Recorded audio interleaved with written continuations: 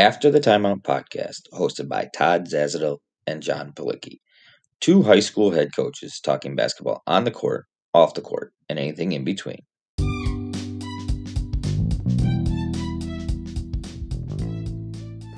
On today's episode of the After the Timeout podcast, we sit down with author and motivational speaker Jamie Beckler.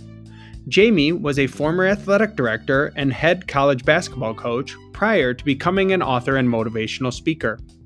We talked to Jamie about ideas to create a good culture in your program, working through issues within your culture, important leadership skills, his work with college and professional sports teams, and how to continue to develop your program and yourself as a coach through COVID-19. Enjoy the show.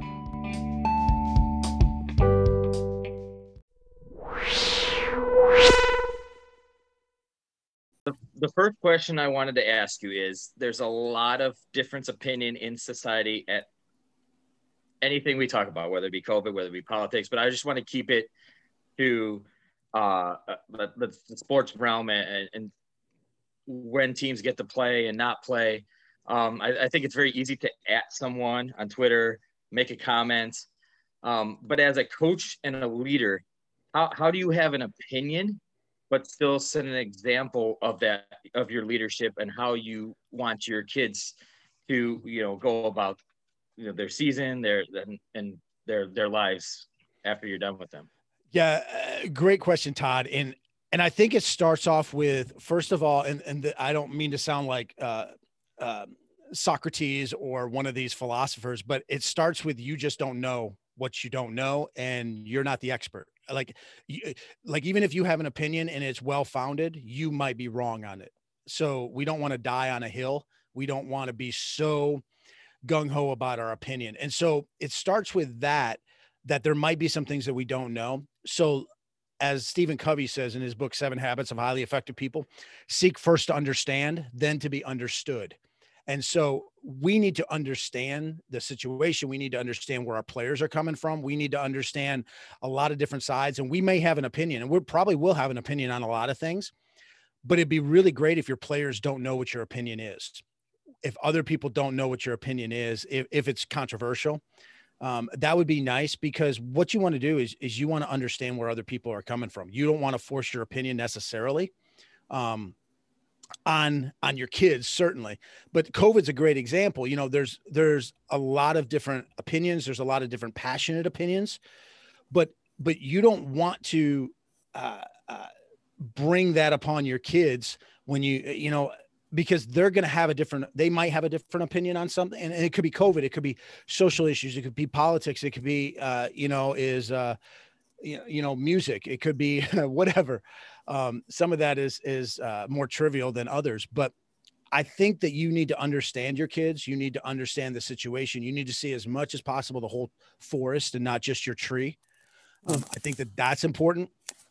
But what you want to do is you almost want to be, and I try to do this when I'm talking with, like, if I go out to a conference or if I'm on a conference Zoom call or something, and there's a bunch of people and they ask me an opinion on something, I try to present multiple sides where people might be coming from, because I want to try to bridge some understandings. I want to bridge some opinions, because I don't, yes, there are some things that are absolutely, all right, I'm dead set against, or I'm dead set for, or whatever, but there's some areas we can meet in the middle.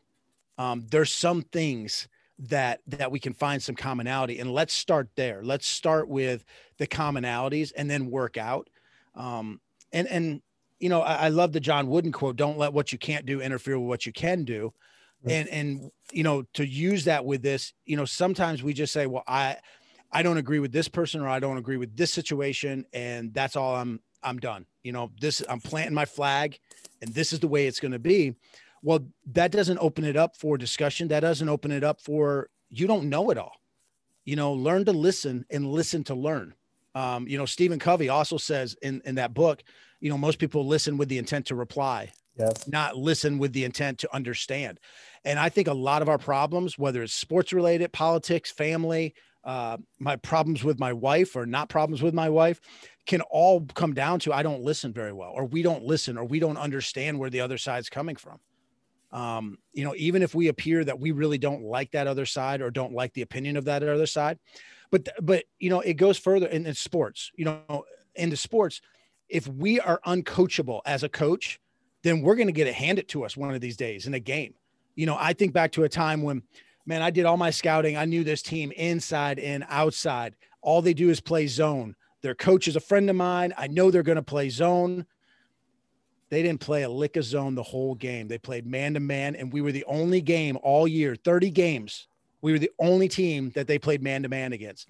And that whole game, coaches asking me, assistant coaches asking me, players asking, Coach, should we do something different? No, they'll go back to it. They'll go back. Trust me. They're going to go back to zone. They're going to go to zone. They have to. That's what they always practice. That's what they always do.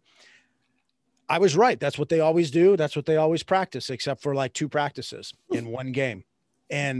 But sometimes we're not coachable as coaches. Sometimes we're not willing to admit we're wrong. Sometimes we're not willing to admit that maybe there's multiple ways to skin a cat. Why you'd want to skin a cat, I don't know. But, there's multiple ways of doing things. And we have to be willing to adjust and pivot sometimes. We have to be willing to understand that our opinion might be founded in facts, might be founded in good logic, but other people might have other opinions, and we can learn from something. If nothing else, we learn how they think. We learn what makes them tick. And as coaches, that's really important.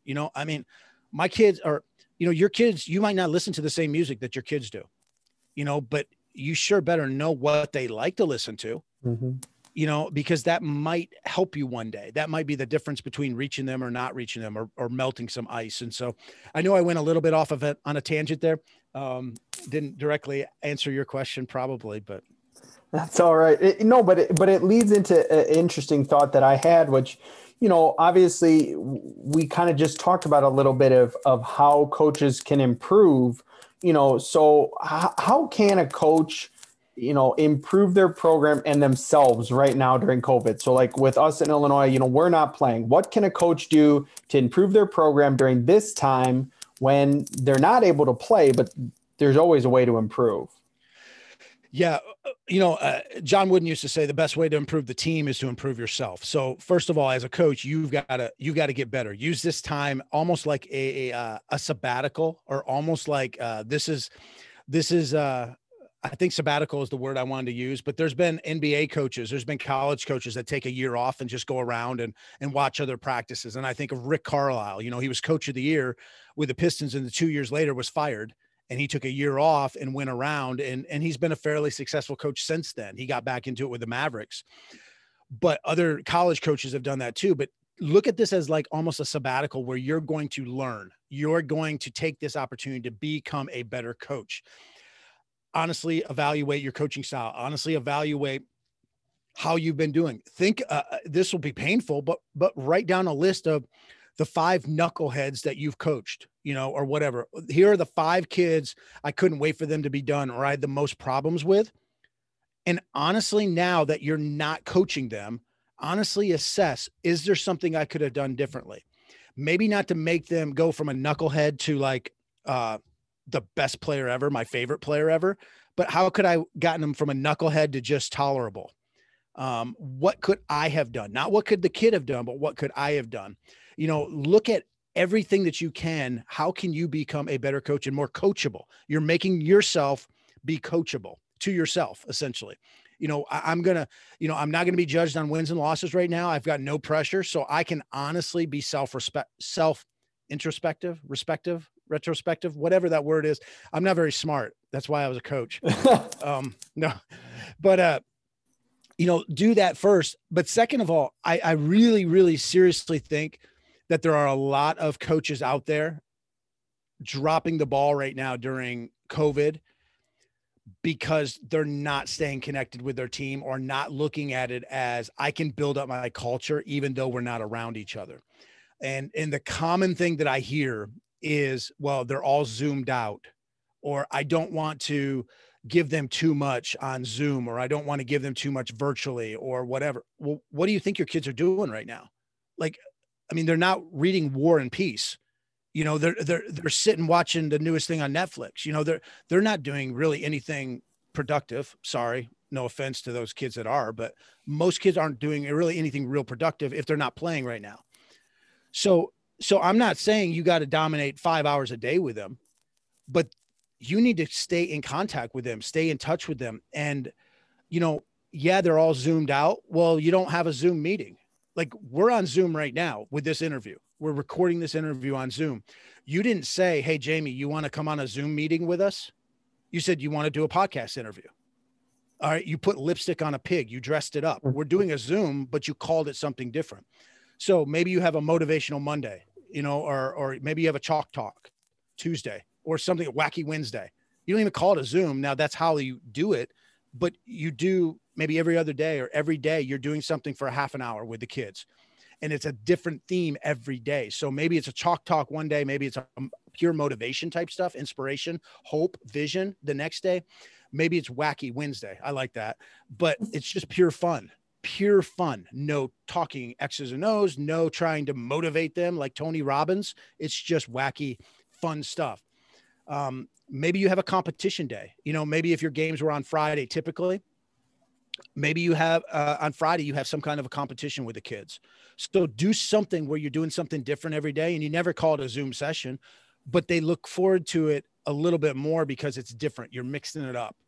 It's not always coach lecturing to us. It's not always coach trying to have a chalk talk when we don't even know when we'll play again. No, that was, we haven't had a chalk talk in 10 days, or a week or whatever. So mix it up a little bit, but I think improve yourself as a coach, but then make sure that you're not losing the opportunity to build up your culture, because here's the thing with culture. I mean, there's a lot of things with culture.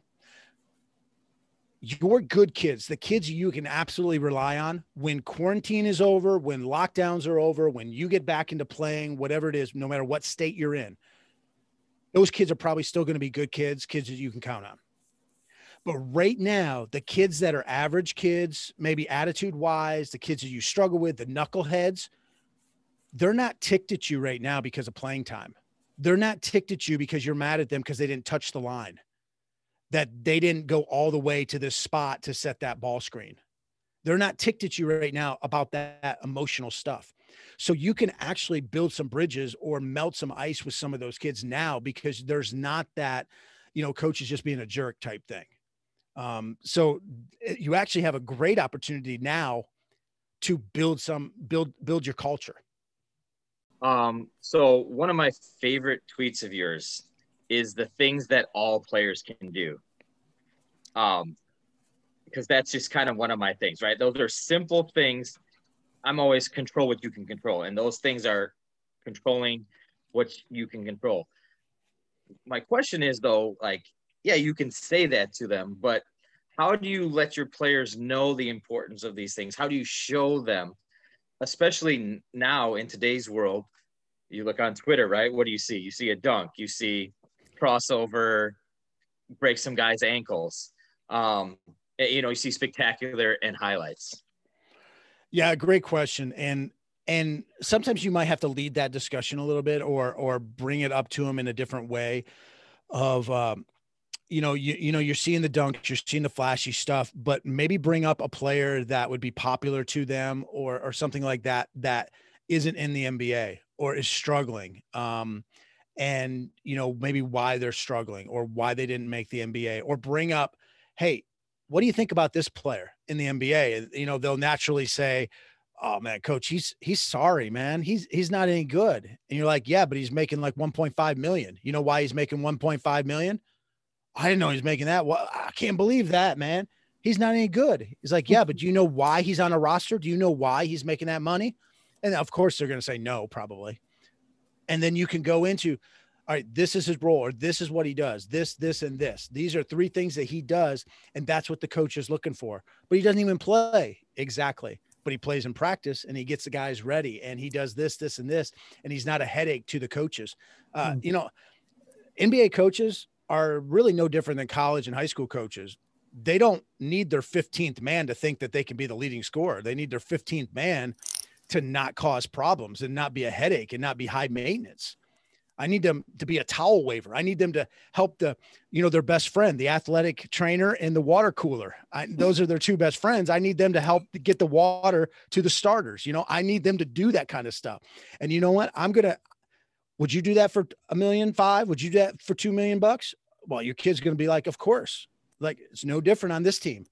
You do some of that stuff, you might get more opportunity or whatever. But, you can present it that way. But, those 10 things, I appreciate you talking about that. I'm glad you brought that up, because no matter what your status is, what your position on the team, how good you are or not, there's certain things that you can do. And you take like a Kobe Bryant, you take a Steph Curry, you take a LeBron James, or any of those guys. There are other people just as talented, to a degree. I mean, there's guys that jump as high as those guys. There's guys that run as fast. There's guys that maybe can shoot the ball better, but they have something. They do those 10 things as well. The best players are the best players because they do extra. And they do those 10 things. So we normally think of, we see these 10 things all players can do. And naturally our mind goes to, all right, this is for role players. This is for, I even talked about it to start with, the 15th guy on the bench. All right, they can do these things. Well, yeah, but your starters can do these things too. And if your starters are buying in and doing those things, man, they're going to now go from starters to stars. Like, they're going to be big time, because not only do they already have a baseline talent, but now they're losing excuses. They're on time all the time. They're encouraging one another. They're lifting each other up. They're doing all these things that are extra. And so, the more that you can point that stuff out, where you can outwork your talent, whether you're the last man on the bench or the starter. Kobe Bryant outworked his talent. Mm-hmm. All that means is that he had a world of talent to begin with, and he went like out of this world. He took it to another level, because there's plenty of dudes that got drafted in the first round that got like one contract and were out of the league, playing at the YMCA, talking about what should have been, because they didn't have a work ethic, or they had excuses all the time. I knew a guy, and he didn't make it the NBA, but he won the college slam dunk contest a few years ago. He was a stud at the small college level, amazing player. And he got a G League opportunity, and he missed the flight. First game, they cut him. The next day. I mean, he missed the flight. He's done. All world talent. I mean, the dude is amazing leaper, all world, could shoot all this kind of stuff. Whether he would have ever made the NBA, I don't know that, but he had a shot in the G League. He misses one flight, done. Some people will get second or third chances, but for most people, the NBA doesn't mess around, and those spots are valuable, and you've got to find a way to make yourself valuable, whether it's the NBA, college, or high school. I know we don't have it's not like your whole audience is people going to the NBA or with NBA dreams, but I'm working with some players, or I was working with some players that were on NBA rosters, and they're coming in from college trying to make these NBA rosters. And the thing is, they have no idea what to do during a timeout. They have no idea what to do when they're not playing, because they've never not played in their life, except if they're in foul trouble or it's a blowout or if they're injured. But it's never been a coach's decision. I'm not good enough to play, and their competition has been, all right, am I going to be the first scorer or the second scorer? It's never been, I might not even make the team. So they don't know how to become valuable to their team. Most people think value is just making baskets. But every single player on your team can be the most valuable leader, can be the most valuable teammate. And how can they add value to the team? And most people don't even think about that. What can I do? Yeah, I appreciate that. To continue on you a little bit, Coach, I'm just curious, you started out, we'll jokingly call it the dark side, but you started out as an AD and a college head coach yourself. What made you decide to pivot and become an author and a motivational speaker? I find that so interesting. Yeah, the short of it is, I thought I wanted to be an athletic director for a number of years. I wasn't quite ready to be an athletic director, but a great opportunity came for me. So I left a great college basketball team. We had everyone coming back, best seasons ever, set all these records, had everybody coming back, but a great opportunity came along. And I got 2 years into being an AD, and I'm like, I do not want to be in an office all day. And I don't want to be yelled at because we ran out of blue Powerade and they don't want to drink red Powerade. I just, I went to way too many JV swim meets. I wasn't seeing my family. I was being paid a lot of money, but I couldn't use any of the money. And even when I did get away, I went to Vegas once. This has nothing to do, but I went to Vegas once and I forgot my cash at home. So I'm in Vegas with no cash. Terrible. So, but essentially I'm making all this money as an AD and I can't spend it because I'm dealing with concession stands and JV swim meets and gymnastics meets and stuff. But I was like, man, this is not what I want to do. But I'd always had a passion for leadership. Even when I was an AD, we started a student athlete leadership group. We were doing a lot of training with leadership, and I always had a passion, and it stemmed kind of from John Maxwell. John Maxwell has written like over 100 books on leadership. He's amazing. And so I had this passion, and I saw an opportunity to jump into it. A friend of mine had a leadership company down in Atlanta. So I went and worked with him for a year to kind of learn the ropes on the business side of it. And I'd always wanted to be a writer. I have like 25 or 30 book proposals that I've put together over the years. And I wish I had started, one a year, I would have like 25 or 30 books written by now instead of just 3. So I wish I'd started earlier, but I always wanted to be a writer. Always had a passion for leadership. I want to make the world a better place if I can.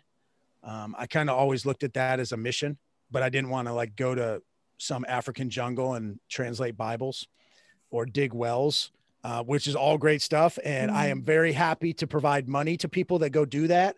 But I like to stay in the US of A, and I like to coach basketball and work with sports. And so I'm like, you know what? Let's do this leadership thing. And so started the podcast, started writing books, started working with teams, caught a few breaks here and there. One of them was working with the Raptors. So that was a huge break for me. And that was really fun. And yeah, so it's been great. So you talked about it just a little bit, but as an author, I always think it's interesting where ideas come from. And then I think you led into it a little bit, but when you were a coach, like, were you thinking these things and you're like, hey, I should write these down. I should write a book, or some kind of journal or whatever it may be? Yeah. In 2001, I started, what was it called? You might laugh, but I started online. I got this website. I started my own website, and it was like a journal, and I called it a weblog. And I'm not joking. I had no idea that was a blog. I called it a web log on my own. And then one of my players said, Coach, I think that's called a blog. I'm like, what? A blog? Yeah. So I was blogging before I even knew what it was. But yeah, I always liked writing. My English teacher didn't think I should be writing, but I liked writing. And so, she actually sent me a card. She sent me a note after my first book and said, not bad for someone that hated English, hated me, and said that they would never, ever write again after college or after high school. But I actually liked writing. I liked storytelling. I just didn't like her. But she gave us this postcard. And sometimes I look back and I'm like, God, how would I have coached me? I was such a punk at times, but there are those kids out there that are punks that can at least turn out to be halfway decent, somewhat respectable. But, she gave us this postcard, like the last year that we had her in English class, with a stamp on it. And she's like, when you get out of college one day, I want you to send this to me and let me know what you're doing. And I said, Mrs. Shannon, I will never send you this postcard. I sent her the postcard once. Oh, I ended up sending her the postcard. I matured. I went away to college and saw the light and stopped being so much of a punk. But anyways, writing. Yeah. A lot of like when I started thinking about books, it was always like self-help type books. It wasn't until I got introduced to John Gordon and the fable type stuff. And I love those books. They're simple. Me too. They're awesome. And like every book seems to be a winner. Every book I enjoy reading. And so I started reading his books maybe 6 years ago. And I've loved them. And I was like, man, I want to write one of those. I just don't know how. And so naturally what I did was there was a guy named Todd Gonware who wrote a book called Lead for God's Sakes. I got him on my podcast, and then I got John Gordon on my podcast, and I picked their brains about how they wrote fables. So I was actually doing some intel. I was doing a scouting report, and I was trying to learn how to write a fable. But I like that. I like that aspect. I like writing the fables. But all the ideas, pretty much for the bus trip, my latest book, pretty much comes from my career as a coach, and then my career as an AD and the teams that I work with, them telling me stories. I wanted to be as realistic as possible. It's funny. We're talking about culture, and culture is a really important thing for me. And my assistants will make fun of me probably the amount of times I say culture, but as somebody that talks about leadership and culture as much as you do, I'm just really curious if you had to describe for all of our listeners, whether they're high school, college, players, whoever, if you had to describe an elite culture in one sentence, what would you say? Yeah. This is how we do things. That's a great question. Great question, John. You're right. Cause I'm used to, there's a saying in like doing speeches, like public speaking or whatever. Well, I'm going to butcher it. So I'll just, like to give a long speech, it's easy. To give a short speech, it's hard. Mm-hmm. I can talk on culture forever. When you boil it down into one sentence or one word, that's always tougher. John Gordon does the one word type thing. Yeah. But I think this is how we do things here. And what I mean by that is when your players start saying that to other players, that's when you have a culture, both good or bad. It could be a bad culture, hey, we go to parties together or we do this together, if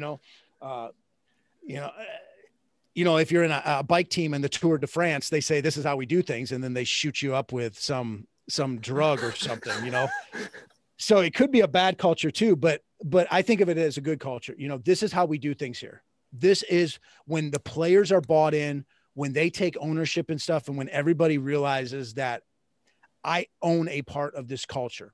So if we lose together. If we win together. If things aren't going well, if we're struggling, if we're having challenges, well, we have to overcome those challenges together. We celebrate successes together. Everything's together.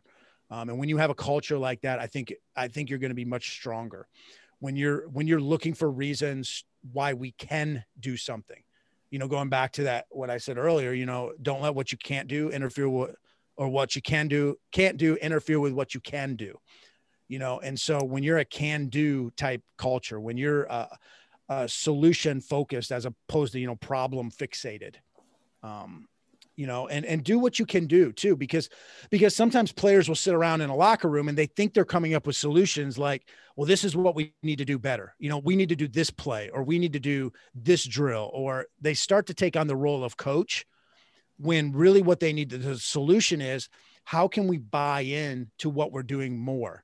How can we buy into our teammates? How can we trust our teammates more? The plays are going to work. I mean, very few coaches run bad plays. They might not explain them well. They might not teach them well, but very few plays are bad.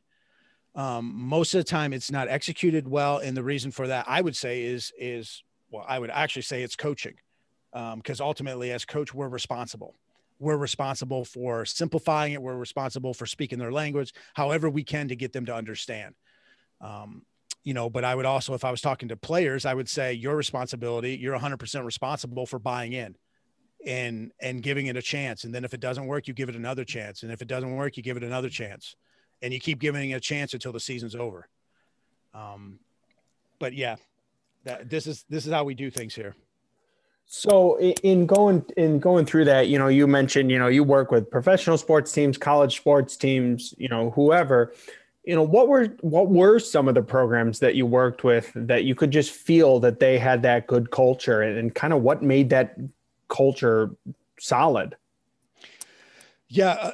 Well, I will speak to two programs that come to mind right away. And one was the Toronto Raptors, their overall culture. And I worked there the year before they won the world championship. I worked with them a few times in the off season during mini camp when Coach Casey, Dwayne Casey, was still their coach, and he actually won Coach of the Year that year, and they got fired as the reigning Coach of the Year. As the coach of he gets, But anyways, their culture was surprising to me because I'd only seen it from afar. But when I got into it, all right, the players trusted one another. And the little known fact is that their starters played the least amount of minutes that any starting unit did in the NBA. So conversely, their reserves played more than any reserves did. The starters trusted that if I'm sitting, my backup is going to help us. And that by me sitting, it still helps out our team. So they had a culture of, we don't really care who's playing as long as we're doing what we're supposed to do and we're doing it together, and it's going to pay off. Now, some would say that it didn't pay off, but I would say that's just two words: LeBron James. LeBron James was he was the Michael Jordan to the Cleveland Cavs way back in the day, or to the Utah Jazz. The Raptors would have gotten a chance to go get beat by the Golden State Warriors if it wasn't for LeBron James. LeBron just dominated them in the playoffs, but they had a great culture of everybody believed in one another, and the stars believed in the reserves and vice versa. And the coaching staff, this was the biggest thing that I was surprised about. The coaching staff was coachable. The coaching staff, Dwayne Casey's making millions upon millions of dollars. These are NBA coaches, and they're coachable. They're listening to each other. They're listening to their players. They're listening to me. They're asking me my opinion. I'm like, you don't need to know my opinion. You guys are the NBA coaches. You know your team. But they wanted to make sure they were seeing the whole forest and not just their tree. They wanted to understand. They wanted to see different perspectives. Not that they were going to take my advice or take anyone else's advice, but they wanted to know it. And so they were very coachable. I worked with a college team, and I'll mention the team because I think they have a very good culture and it's not a team that a lot of people would know about, but Alabama Birmingham women's basketball, UAB women's basketball, and their coaching staff does an amazing job of emphasizing culture. They just have a friendly, hey, we care about people. Obviously X's and O's are important, but they are in the people business. It is so obvious. You spend 5 minutes with that coaching staff and they're about the people. They're in the people business. They're in the people development business. And so they have some talented players, but they also invest in them as people. And then those players then are more inspired. And so, I got to work with them quite a bit, and the coaching staff was about people, but also the players themselves. They wanted to be coachable. They wanted to, hey, how can I be better? I'm a pretty good player. I'm all conference or whatever, but I want to be better. I want to constantly be coached up. And so they just had a coachable spirit, which was awesome. And they also didn't have I'm a senior or I'm a junior, I'm the starter, freshman, carry my bag. It was all about us, ours. It's just so funny before I turn over to Todd, but it's just so funny you brought up UAB women's basketball only because there's like 6 or 7 players from Illinois that play on that team. So it's just so funny of all the teams you brought up, because Todd and I are from Chicago, that was the team you brought up. Yeah, that is. And I'm pretty sure that the head coach originally was from Illinois. I think he coached boys basketball in high school at Illinois before he went to the college level. And then was an assistant. I think he was an assistant at Missouri on the women's side before getting the UAB job. I forget his resume, but I do think he was in Illinois. And I think one of his assistants was from Illinois as well. So yeah, they do have a little pipeline there. You know, it's probably easier to get kids from Illinois to go down to Alabama into the warmer weather than it is to get Alabama kids to come to Illinois in the snow. All right. So I'm going to go from my personal experience here. I've been assistant coach a long time, coach at the college level, at the JUCO level. But I'm taking over a program this year, right in the middle of COVID. But just in general, there's a lot of coaches out there taking over new programs, going to different places. So as a first year head coach or just taking over a program, what are some of the key pillars and things you need to establish as a first year head coach? Yeah. The very first thing is you're stupid. You're dumb. No, take it that approach, not that bad, but take it the approach that you still have so much to learn. You have so much to learn. As a young head coach, almost always us as young head coaches, we've been an assistant, we've seen it done, but we have these opinions. You know, we think we would have done it differently than what the head coach was doing. We see things differently than the head coach. And when I'm a head coach, I'm going to do it this way. Or I've gone to all these clinics and I have all these pages of notes and I learned from Coach K or I learned from Tom Izzo or whatever. And I know what I'm going to do. Okay. But you're going to have to adjust. You're going to have to adapt. You're going to have to be coachable. You don't know it all. Don't be arrogant. Invest in people first. And I know I say that, I say that a lot, actually. I haven't said it as much tonight, but invest in your people. It's not enough that you care about your players. They have to know that you care. And I made that mistake early on my first couple of years. You know, I'm running Coach K's stuff. I'm running Tom Izzo's, I'm running Tom Izzo's rebounding stuff, Pat Summitt's defense, and Coach K's offense. So I got the trifecta there. I should be pretty good. Triple crown, triple threat. All right. But we're not winning because the players don't believe in me. Now, I care about them a lot. I'm just not showing it. They don't know that I care about them. And I'm also going in there, man, I'm kind of a little, I hate to say arrogant, but it's like, you know what? I paid my dues. I'm a 27-year-old NCAA head coach. Okay. I have busted my tail, sacrificed no social life. I haven't gotten much money these last few years. I've done everything right. I've shaken hands, kissed babies. I've gotten the networking down. Like, I am ready for this job. I have earned it. I know what I'm doing. Okay. But that doesn't matter to that team that I just took over. They don't care about any of that. They want to know, do I want to run through a wall for this guy or not? Am I going to buy into this guy, what he's selling? And I'm telling them, all this stuff. Hey, I know what I'm doing. I know what I'm doing. I know what I'm doing. This will work. This will work. This will work. But they didn't believe in me.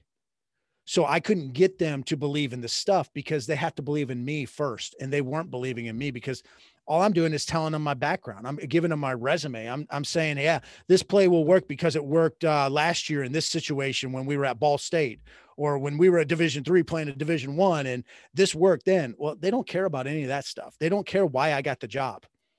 Right now they want to be believing in me. They want to buy into me. And I wasn't giving them a reason because I was looking at them, even though I cared about them, I was kind of looking them as numbers or positions or whatever. And I know that might not be the case with every coach that takes over. That just might be me. But I think we can learn from that. We're in the people business. We're in the people business. X's and O's are really easy for us. The people business isn't.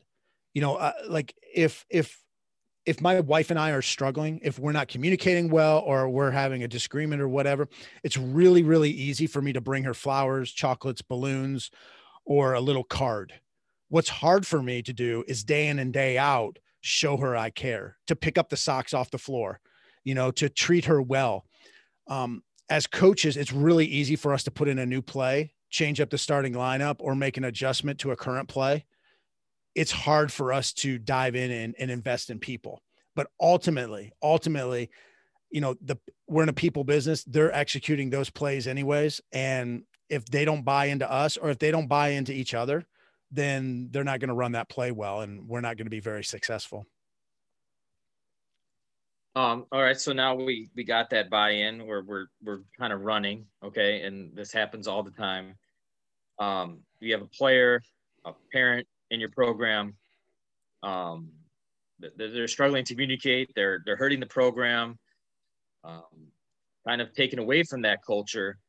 What are some things we could do to help them and kind of, I guess, teach them, right? How we want our coaches to be, because that's eventually, to me, that's eventually what it is, right? We're kind of teaching them and helping them learn, like, this is kind of how we're going to do things. Yeah. Well, you have a come to Jesus meeting with them. No, I mean, that's what a lot of coaches would do. It's going to be my way or the highway. I take a different approach. And now I say this all, I have taken kids' scholarships away. I have cut people from teams. Okay. So I'm not Mr. Kumbaya. I'm going to give everybody, 57 chances, turn the other cheek for my whole career. I'm not that coach, but I am the coach that, if you're going to get rid of a kid or have this come to Jesus meeting where they might quit, you better make sure that you're right about that. And you better make sure that, and I know you didn't totally ask this question, but an older coach that I really respect, after a few years of coaching, he told me, Jamie, after I'd cut like one of my best players, he said, Jamie, when you cut the worst attitude kid on your team, the second to the worst attitude kid now becomes the worst attitude. And maybe they have just as bad of an attitude, but you never saw it because you were worried about that other kid. And now what you have is just as bad of an attitude, but less talent. So, I think there's a lot of truth to that in terms of don't be so quick to just get rid of a kid.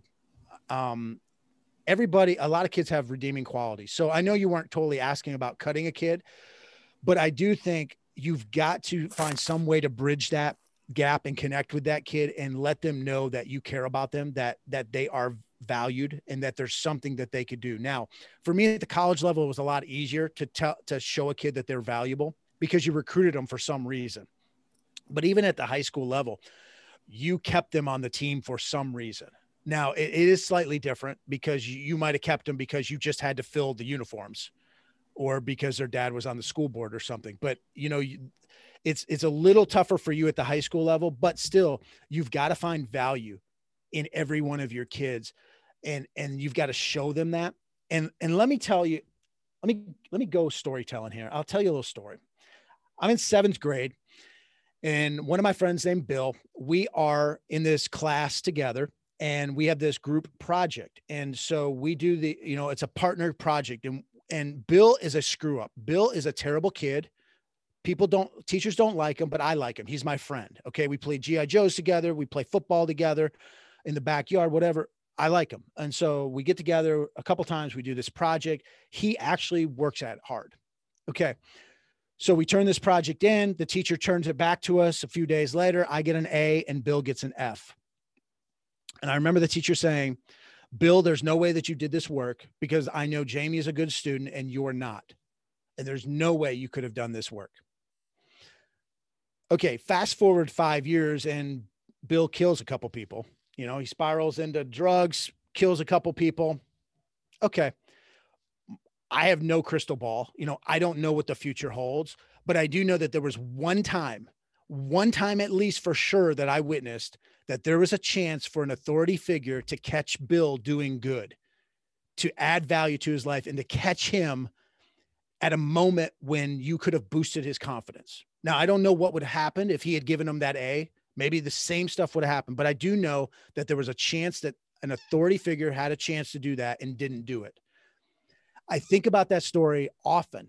As a coach, I thought about it. I still think about it often because how do we know that we're not experiencing that one time that this kid has, this one chance that maybe a kid had, or this one chance that this parent has? We all have these parents that we can't stand, these parents that we think are bad influences or whatever, but there might be a time that there's a kind word we can utter or something we can say that's nice. Or, hey, we just go up to this parent. Hey, Bill was really good at practice today. He did this, this, and this. And that's exactly what I think he could do that all the time. This was awesome. That might be the one thing that starts to melt that ice there with the parent. So as much as you can catch people being good, I think that's an important thing. But I do think you should connect. And going back to one of your the very first question about COVID, now is a great time to melt some of that ice, to break down some of those barriers with those more challenging kids or more challenging parents, because you're not dealing with playing time right now. You're not dealing with yelling at their kid. If we were not in COVID, I would be saying right now, okay, or I would be saying, hey, if you're not in season right now, let's say you're a fall sport, let's say you're a football coach and you have a kid or a parent who's really you're struggling with, but maybe they play baseball. Maybe they play basketball. Well, in the wintertime or in the springtime, you're going to those games and you're not sitting next to that parent because they don't like you. They don't want you to sit next to them, but you're going to say 2 sentences to them at one game. You're going to say 3 sentences at the next game, 4 sentences the next game. You're just going to say something nice to them. You're going to look at it as a long game and you're going to start to build a bridge. You're going to start to connect with them. Same way with the kid, kid sees coach coming to his basketball games, or coming to whatever, his swim meets, or coming to his, whatever soccer matches. Coach didn't have to do that, but coach is doing that. And you're not making a point that I'm only here for you, but you are definitely making a point that I'm going to say hi and I'm going to be friendly. And that just starts, it's baby steps. So pretty much anything you can do to connect with people. So we usually ask an after the timeout question. Sometimes it's to a coach. We're gonna pivot this one to after the season, because I think this is something that me and John have both done before.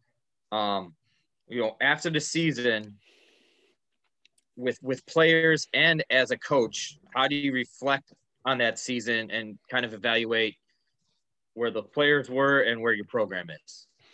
Yeah, great question. 2 things come to mind right away. Number one is I know that this isn't the impetus behind your question, or I know this isn't what you're getting at with the question, but I think coaches really screw up. I think ADs screw up. I think principals screw up. I think employers screw up because they only have one evaluation meeting during the year. They save everything for that one time, after the season. And then we just, flood a kid with this, these are the 5 things you did wrong, or these are the things that irritated me, or you're fired. Well, why am I fired? Or why am I cut? Or why you started me all year. I didn't know you were mad at me, or I didn't know you didn't think I could play, or whatever. So I think that I think that you want to have a culture, a coaching culture, a culture of coaching year round. Or you could say a culture of evaluation year round, but you're always trying to coach them up. So you naturally want to equip your kids with the skills necessary to do their job or to play their position or whatever. But then you need to enhance them during the year, enrich them during the year, constantly be coaching them up. And that requires evaluation. Don't wait till the end to evaluate them. Now, with all that being said, to answer your question, one of the things I would do is get them talking. You want to understand where they're coming from. So at the end of the year, hey, how'd you think the season went? What's something you could have improved on? What was something you liked? What was something how could I have coached you better?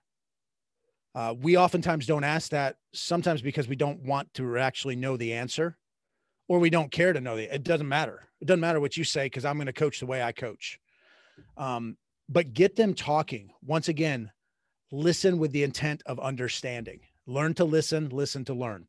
And I think that that's important for coaches at the end of the year when they're evaluating not only the kid, but their program, because you're going to get some information. If 3 of your kids tell you kind of the same thing, even if they're all best friends and they run in a clique, well, that tells you though, that you didn't do your job, or something is lacking somewhere in your program.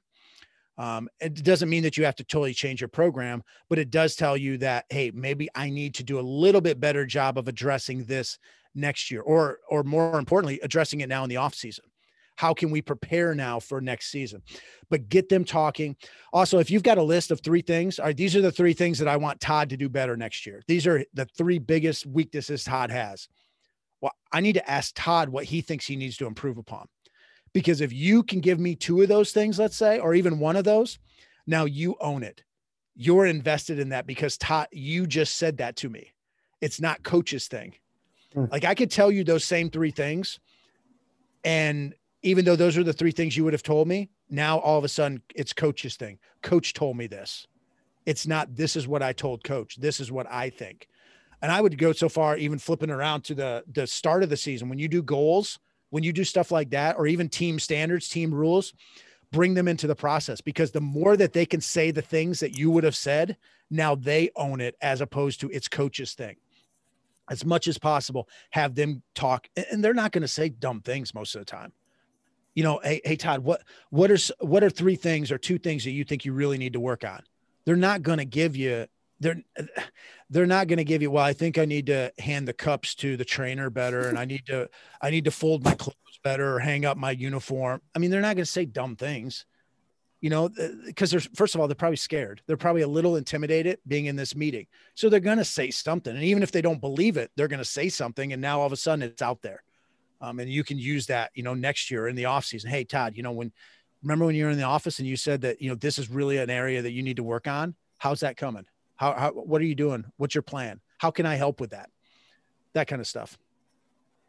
I'm like taking notes as you're talking. So we like to finish with a fun, you know, or an informative, you know, top 5. And, you know, we've talked a lot today about leadership, and we've talked a lot today about culture. If you were building a leader, and I'm big on leadership, you know, I read the John Gordon books myself as well as your book. What are the top 5 qualities that make someone a great leader to you? Oh my word. That's tough because everything's good, but, responsibility, without a doubt, responsibility. You have to take responsibility for your actions. And that kind of goes to one, you know, Todd, what you said earlier about the 10 things all players can do. The very first one is lose the excuses. You know, we have to be responsible for our actions. This is almost defining the word with the definition, or rhyming a word with the same word, but be a leader. What's the best qualities of leadership is actually choosing to be a leader, stepping up there and saying, I am going to influence people. I am going to step up. I'm not going to wait for somebody else to do it. So I am going to be a leader, and we are all leaders. I think that's important. And we don't ever say that as a leadership quality because it's using the same word, but you actually have to choose to lead. And there's a lot of kids on our teams that either don't want to lead or don't think that they are able to lead because I'm just a freshman or I'm not the captain. And so you have to step up and be willing to lead. Empathy or understanding, perspective, you know, those will all be the same thing. Kind of, you have to understand. You can't be a good leader if you don't have empathy, or you can't walk a mile in someone's shoes or understand where they're coming from. This goes with politics. This goes with family, business, sports teams. It doesn't matter. If you don't understand where the other side is coming from, you're going to struggle. And as coaches, we're older than our players. We're an authority figure. We think like a coach, not a player. And even us as a 16-year-old is different than them as a 16-year-old. And so we have to understand, be empathetic, see their perspective. So I'm going to cheat and say those were, that was 5. I gave you a bunch of words, but yeah, you know, the integrity. I mean, I gotta, you know, the funny thing is I started writing one of my books, the leadership playbook, and I wanted to have the starting 5 principles everybody has to have.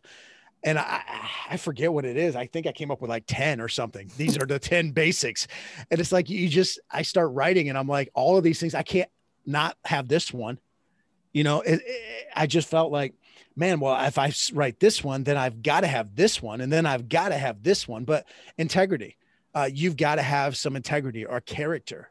You know, that goes a long way. You know, are you who you say you are? Are you going to do what you say you're going to do? You know, and attitude, you've got to have a proper attitude. You've got to have a good attitude. You know, when things suck, when things are going bad, are you going to make the best of it? So, John Gordon talks about positive leadership, so you got to have a positive attitude. It doesn't mean that it's always rainbows and butterflies, but man, it means that, you know what, I'm going to do what I can to find solutions and make the best of it. So, what I have: responsibility, integrity, empathy / understanding / perspective, responsibility, and be attitude, a leader. A leader. Yeah. I forgot be a leader, step up, choose to be a leader. My podcast is called Success is a Choice. And we talk a lot about choices. You're going to make, are your choices you're making today on par with the goals you have tomorrow? Where do you want to end up? And are you making the choices to get there? And in the same way, failure is a choice too. We choose all the time to fail. I don't want to get out of bed on time, or I don't want to do this, or I don't want to do that. Well, nobody chose that for you. You chose it yourself. Now we might make excuses, when I'm late for school, or I'm late for work, I'm going to make excuses, but the reality is I didn't leave in time. I didn't get ready, and I didn't prepare ahead of time and account for maybe there's a train, maybe there's traffic. And so, it's ultimately up to us. We make choices every day that determine our success or failure. Coach, we couldn't be more thankful for you joining us. Listeners, if you have not checked out his book, The Bus Trip, I myself did read it. Phenomenal book, great fable about, bringing a team together. Follow Coach at Coach BECHLER on Twitter. But Coach, again, we couldn't be more happy, enthusiastic, and thank you so much for joining us today. Absolutely, guys. I appreciate you having me. Keep up the good work you guys are doing, both as a coach and, with your podcast, because, your coach, you're on the front lines as a coach. And then with the podcast, you're helping coach other coaches. So it's awesome. So thanks so much for having me. Thank you, Coach. We appreciate your time.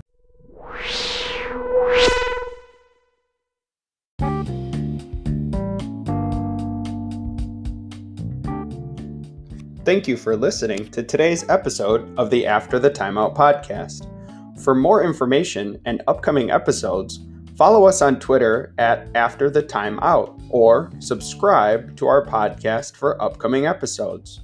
You can find all of our episodes on Anchor.fm, Spotify, Overcast, Google Podcasts, and Apple Podcasts by searching After the Timeout. Thank you for listening.